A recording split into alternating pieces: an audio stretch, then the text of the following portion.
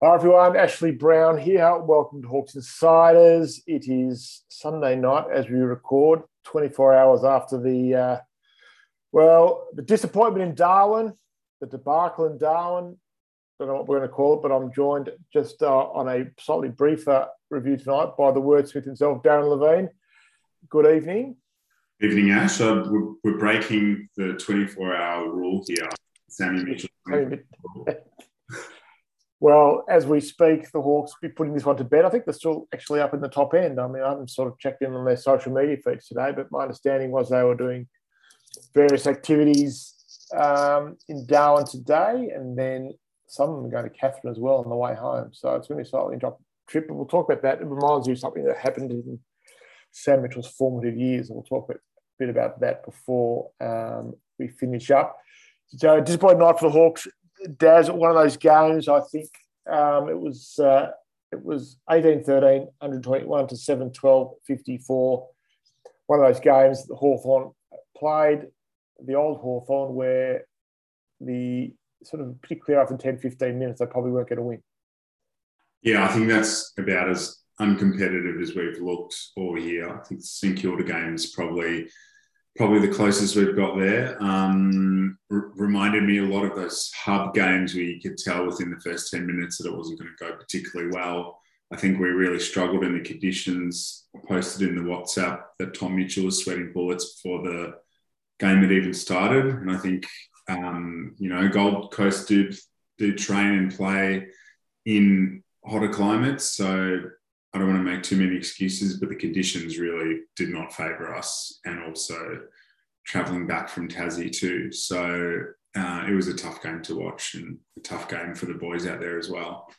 Yeah, I mean, I made the point to a couple of people. The thing about Hawthorn is when you sell your home games, as Hawthorn do, you can't really complain about having to play two games. And they haven't, to be fair, but it's very difficult to play two games in 6 days, and literally on other ends, you can't get more other end of the country, other side of the country, from Launceston to Darwin. So everything. Yeah, I mean, I just think you'd sell that home game to have that experience up there in Darwin, and just for the Sir Douglas Nichols round, it was just I think it was really important for the club. And for that Indigenous outreach as well, and for players like Chad and Jarman to be up there. So I think it'd be wonderful if we did that every year, and maybe we'd get used to the conditions that way. Well, the problem for Hawthorn is they very rarely play in Queensland, so I think a good percentage of the Queensland members of Hawthorn have been dudded over the years. They don't play a lot of games up there, be it Metricon or the Gabba. So I'm not sure they'll be playing up there every year because they've got a few thousand loyal fans in Queensland. They wouldn't want to annoy by never playing up there again. We're going to depart from our usual format for this one because I don't think anyone particularly wants to listen to about 18 players get rankings of somewhere between 2 and 4. Being pretty generous, Ash. Yeah, I know. So because there are very few of us not, so we're just going to sort of talk about a handful of players. Good and bad on the night. As I said, there's not many would get a pass mark. But there's always a few that we want to talk about. So Tom Mitchell had 29 disposals.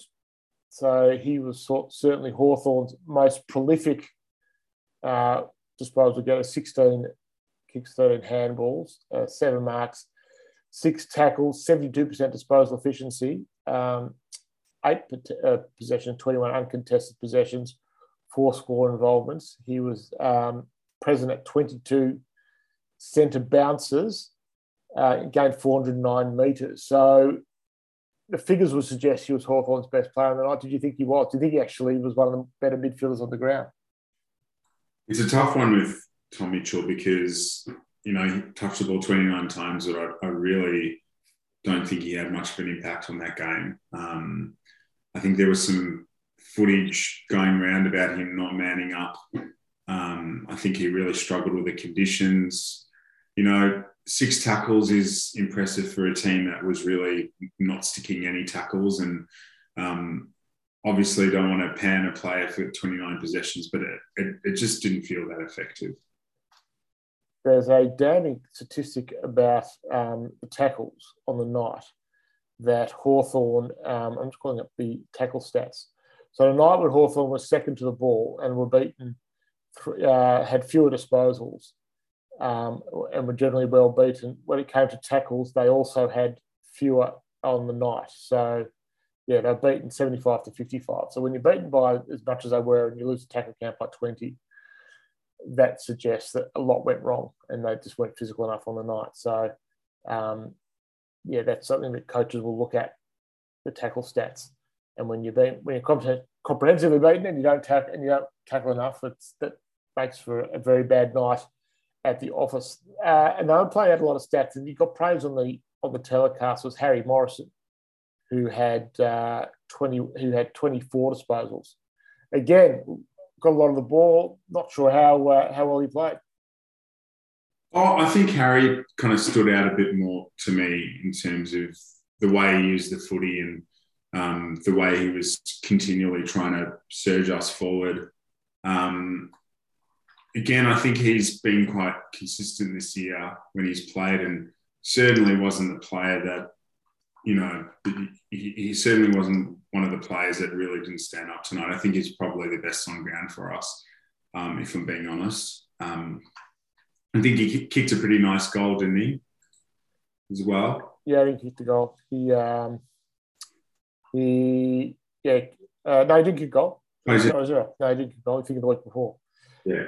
I thought he was okay, but again, I'm not sure how many were quality touches. I mean, he's doing enough to keep his spot in the side at the moment. He's one of those players in 2 or 3 years we'd like to think is in the side. We talk about him every week. He's usually the one we lead off with because he's playing number one. So I thought if you had 3 or 4 players who'd make the best players, I would have put him in there. But again, on a night they had very few winners.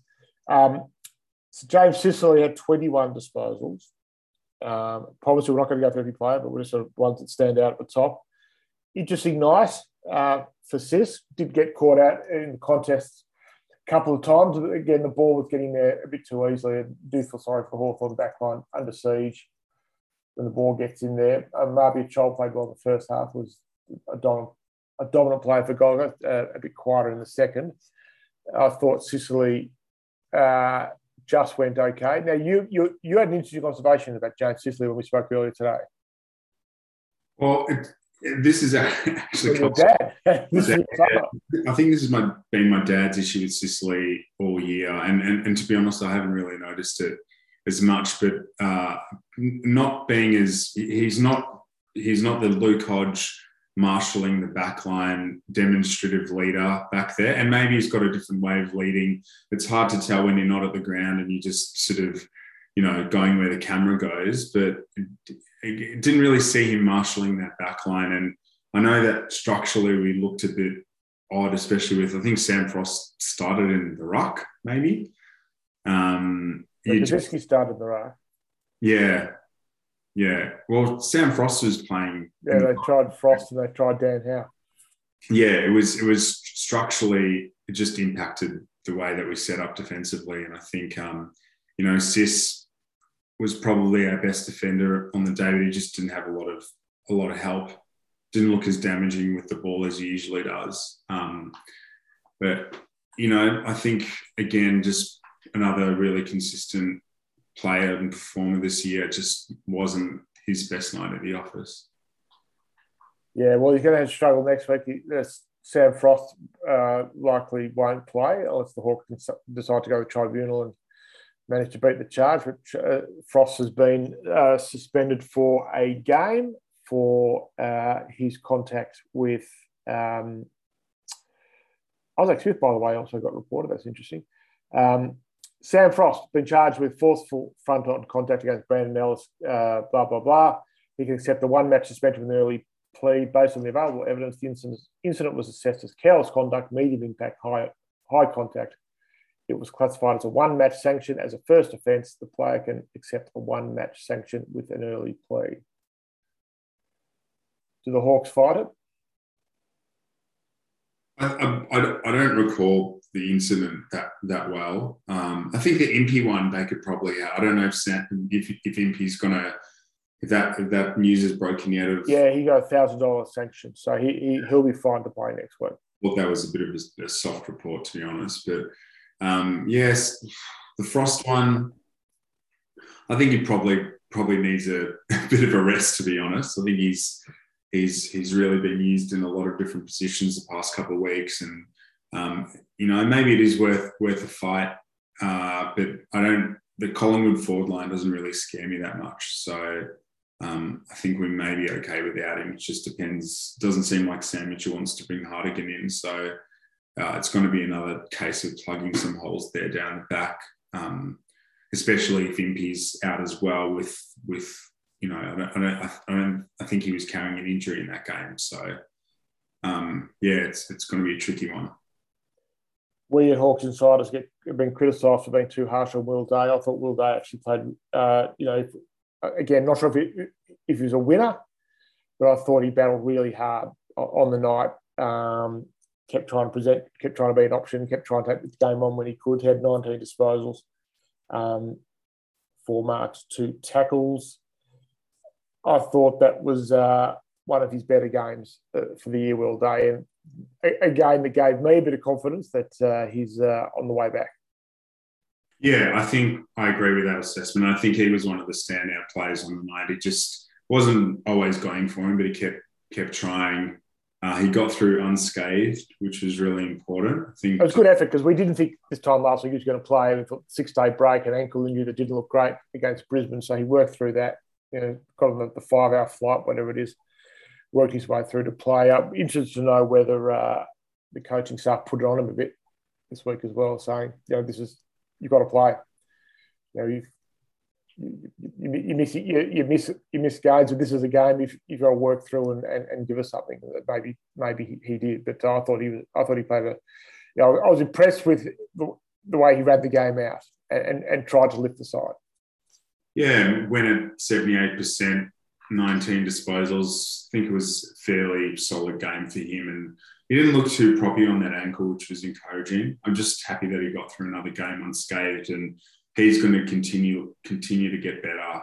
He's just got to have a continuous run of footy. Well, they've got 2 more weeks and then they've got to buy. So, great that he got through.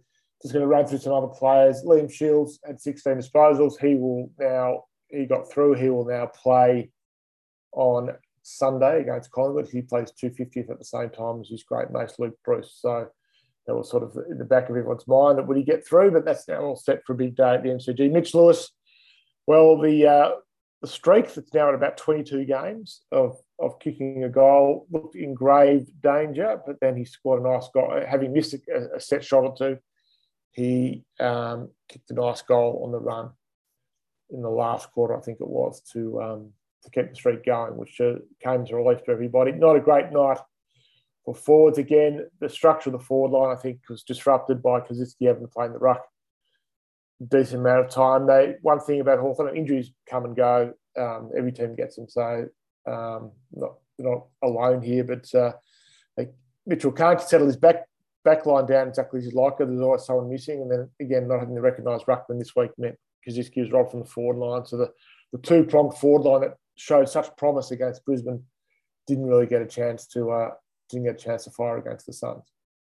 Yeah, and I think this is a team that's still finding their system and their structures, because it's not a case of the old Clarko, lose a soldier, replace a soldier. It's very hard to do when you're sort of rebuilding and you don't have that squad depth and players knowing the system inside out. Where you could just have a sort of bottom 22 player or fringe player come in and do their role. I think structurally we just looked all over the place, and it makes sense just given the key players that we had out in the ruck. Gunston really straightens us up in the forward line. I think structurally it's really difficult, and it's difficult for Lewis and Koschitzke to really gel when Koschitzke's having to ruck. Lewis is just not getting that delivery. We're not getting our hands on the footy in the way that we want.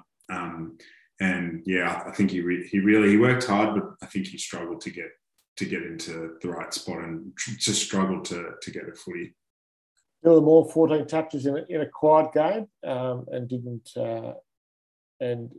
kicked a goal, as he always does, but he's had a quieter couple of weeks. But again, I think Dylan Moore, you can't fault his effort. And I think that goal that he kicked was really, I thought that may have sparked us into life, actually. I think I tweeted about that being a sort of pulse affirming goal. It was at a time in the game where we probably could have lost by 100 points. So he still has a knack for being the barometer of the side and for sparking the team into action. And I think he gave it a crack. So, definitely we won't see two bad games in a row from Dylan Moore. CJ 13 touches, just finding his way back into form still. Yes, CJ probably one of his worst games for recent memory, to be honest. He was just very fumbly with the footy. Just maybe a case of trying too hard on the night for CJ. Just really couldn't get going, and we really needed his run at various times, but we also needed him to be clean, and I think he really was quite fumbly tonight or last night. John Newcombe, 12 touches, his lowest output for the season. I mean, his previous lowest was 15 against Port in round 2, and then he had 17 against Carlton round 3, but since then it's been 23, 31, 23, 21, 28, 22, 27. So that was his quiet game. We're waiting for he's been so good over these last 6, 7 weeks. We were waiting for the quiet game to come eventually. It did, but 7 tackles, most tackles for anyone wearing the brown and gold in that game. So he was getting stuck in. It's just one of those nights where just every time he had the ball, it was a lot of intensity, a lot of pressure. He just looked a bit out of sorts. And I think the conditions actually really got to him. He's a wet weather Victorian cold specialist. I don't think he's going to thrive in the Darwin heat. Denver Granger Barris, 11 disposals. The glaring stat is 7 free kicks against. Yeah, I think he had a pretty dirty night, if I'm being honest. Again, a developing player, and I don't want to, get too stuck into him, but he really struggled out there. But he'll take a lot from that experience, and he'll learn a lot. I think their forwards really got on top and were quite dominant, and I don't think there was really, it was an absolute onslaught of the footy going into that forward line. Just so much midfield dominance that it was hard for any of our backline members today. Last night. What do you make of Conor McDonald's game? Yeah, Conor McDonald, I think we made the comment when we were watching the game how clean he is. And he's a really, really classy mover, classy with the ball in hand. I really think he's actually becoming quite an important cog in the side when he's in the forward line.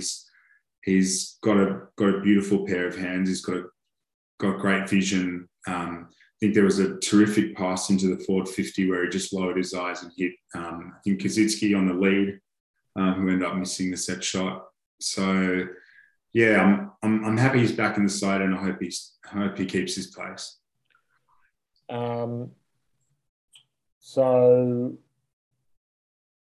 Butler, a couple of nice things from Sam Butler. A great kicked a nice goal, laid a tackle as well. Really instinctive goal from Sam Butler, and I think that's you can't sort of teach that sort of X factor skill. And I think Sam Butler loved some of his pressure acts. I won't go notice on the stat sheet, but that's what he's in for. And I think another young player that will be better off for a few more weeks in the side. Love to see him play out until the bye.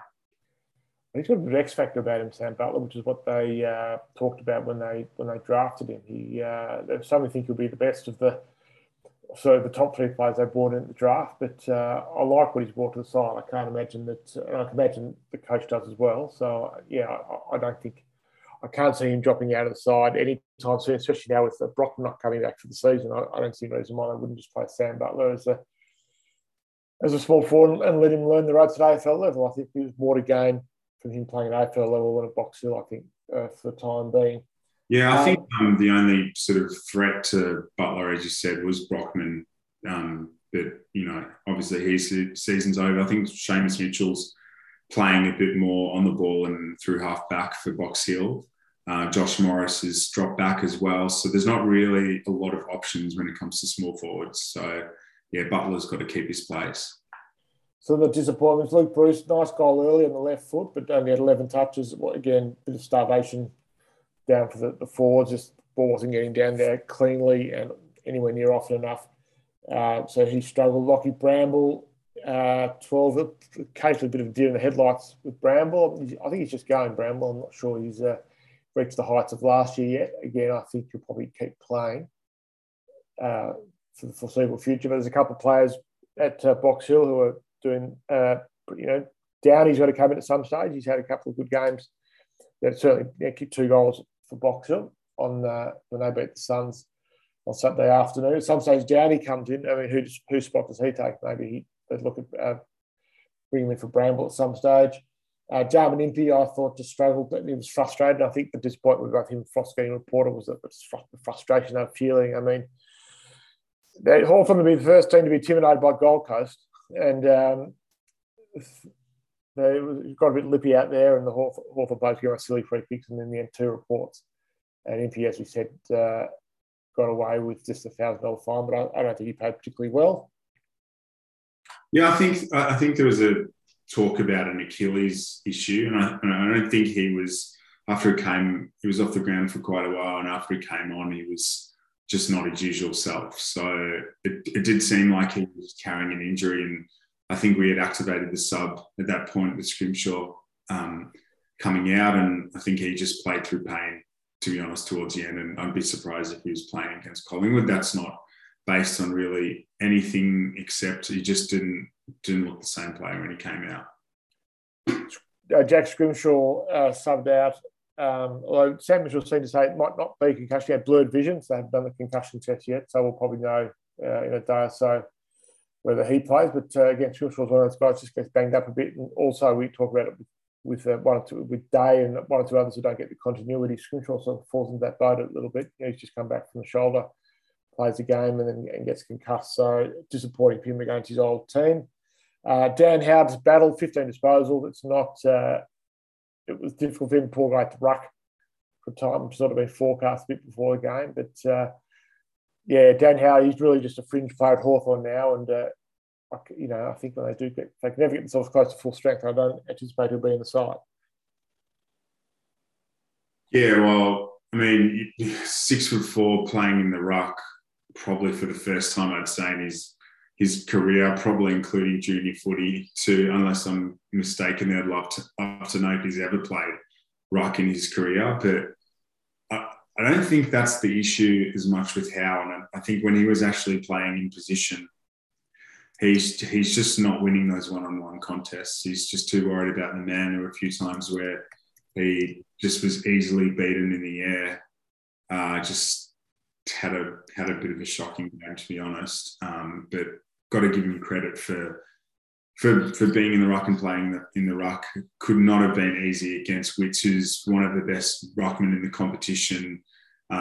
Gave up, I think, he's 2.08 metres versus Dan Howe's 193 centimetres. So I think I probably would have had as much, my big 180 centimetre frame probably would have done as well as Dan Howe against Witts in that position.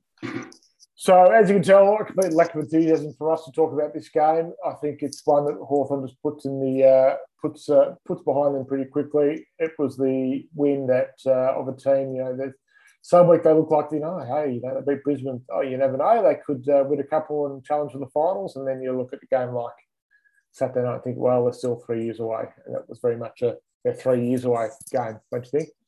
Absolutely. And I think it's just going to be one of those roller coaster seasons. So you've just got to enjoy the wins when they come. And I'm not really too concerned about last night's game. I honestly thought the conditions played a major role. Umpiring decisions went against us. Just everything went against us last night. You had, the 2 Gold Coast local lads there playing for the crowd, and it just seemed like a foregone conclusion before we ever step foot out there. So I'm actually pretty bullish about our chances against Collingwood. I think we match up well against them. They've got a pretty small forward line as well, which I think will suit us. They played their grand final today against Carlton and will probably be a bit banged up there from that game. It was pretty high intensity. So I think we've got a reasonable shot at beating Collingwood. I'm really not one to just want to give up on a win just for draft picks. I prefer to win the footy because it's not fun doing these player ratings when you lose a game like that. It's not fun watching a game like that. So I really hope we can. Which is why we're not doing ratings tonight. There'll be 2 wins, you think, for this game. Reeves, from the sound of things, he came through the training session okay, but the coach, I think, wants him to do another 2 or 3 heavy contact sessions this week and to have more confidence to take him in. But it looks like he'll be back for Collingwood. I don't think Max Lynch will, but that might dictate what Hawthorn does at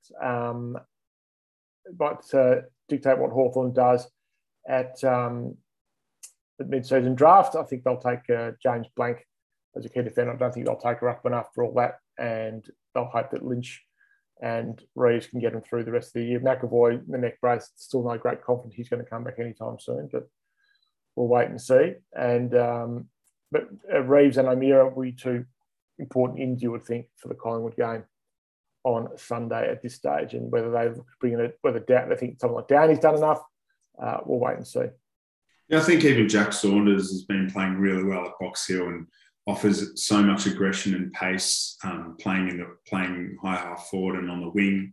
So yeah, there's a few interesting selection decisions to make. Box Hill, I thought, were really good in that game against a pretty strong Gold Coast VFL side. So it's really the Ned Reeves call, whether they pull the trigger and put him in against the Pies, because it's really tricky to win these games when you've got no recognised ruckman playing.